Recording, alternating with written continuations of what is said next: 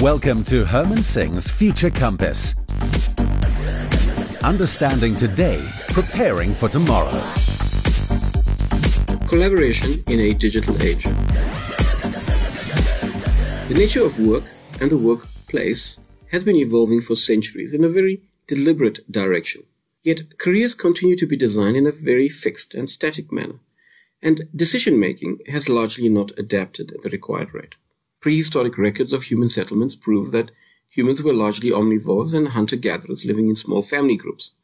This meant that they were interacting with small groups of people and on largely simple coordination tasks aligned for navigation, survival, shelter, warmth, etc. Hunting, when it happened, was largely opportunistic and centered on smaller animals. This required little collaboration between members of the group. Gradually, the records show that humans began to hunt larger prey, as they began to follow the herds and to secure a larger and more reliable source of meat and protein. It's not clear whether the community grew because of the certainty of food supply or because larger groups were more successful at hunting. Either way, it's clear that the hunting of larger prey was a key ingredient in the development of the human brain. Very few predators hunt in groups. This includes lions, hyenas, wolves, and wild dogs on land, and dolphins and orcas at sea. Even large whales at times are observed to cooperate in closing in and harvesting krill together for maximum advantage. These groups of animals have developed much larger brains due to the need for more communication and coordination, as rapid observation, planning of tactics, and the feedback as the tactics are executed are key aspects of their success as a species. More sophisticated communication requirements were a key driver in the evolution of cranial capacity, and this has also facilitated the evolution of much larger communities.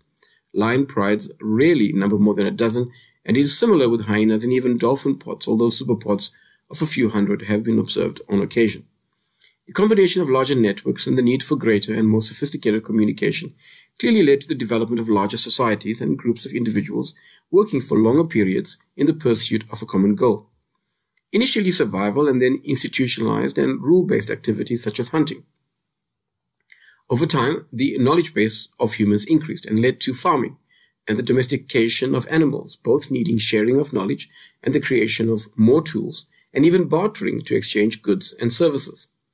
All of this was heavily dependent on leveraging the power of human muscle to a great extent and brains to a smaller but growing extent.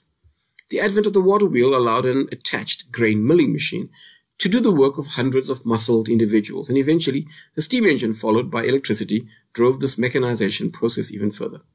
The power of rivers, coal, and eventually the sun or the atom replaced the need for human muscles to be the driver of output and what has become known as GDP.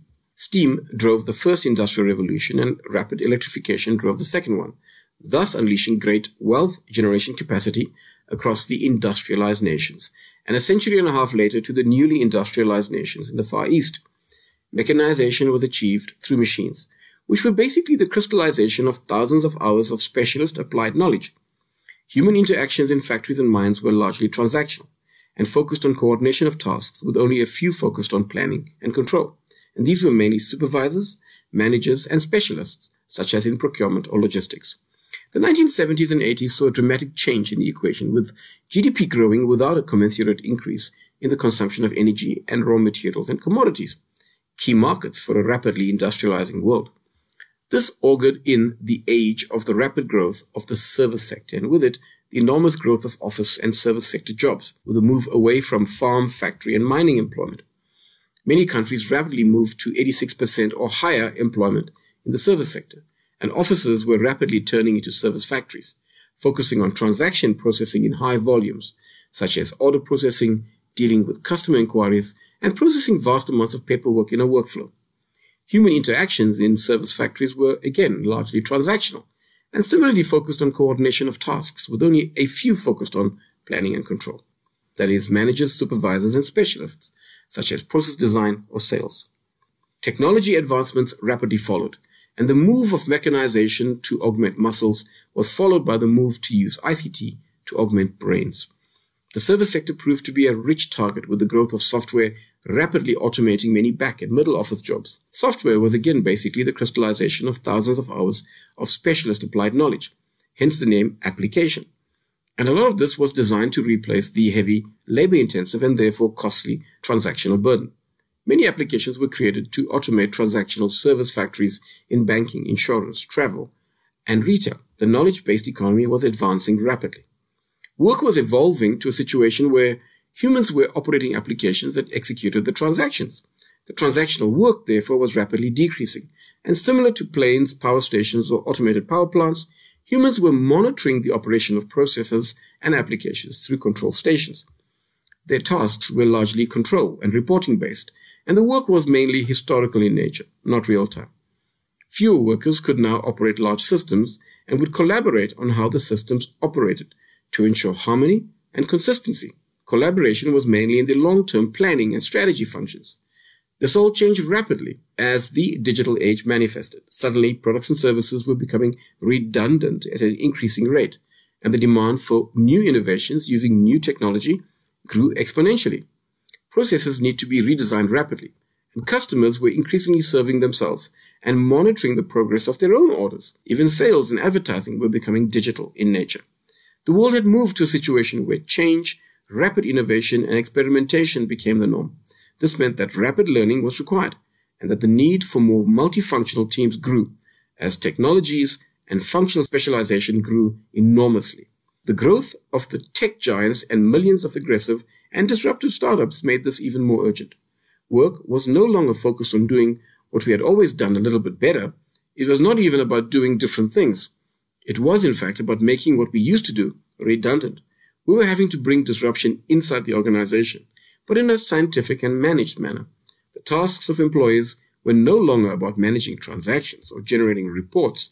It was now moving to more forward planning, analysis, and the redesign of products, services, and practices, and of course, a greatly increased focus on creative and knowledge-based work. Offices were now virtual and global and were now not service factories but design studios. Collaboration was becoming more complex and time-bound. Hierarchies were less relevant, and teams realized that none of us were as smart as all of us. Leveraging this meant a new impetus for collaboration, renewed focus on the science of lean and agile, thus ushering in the new age of collaboration. You've been listening to Herman Singh's Future Compass, brought to you by Future Advisory and Solid Gold Podcasts. Professor Singh specializes in digital transformation, disruption, and startup acceleration, and keeps his finger on the pulse of change so that you can make better decisions.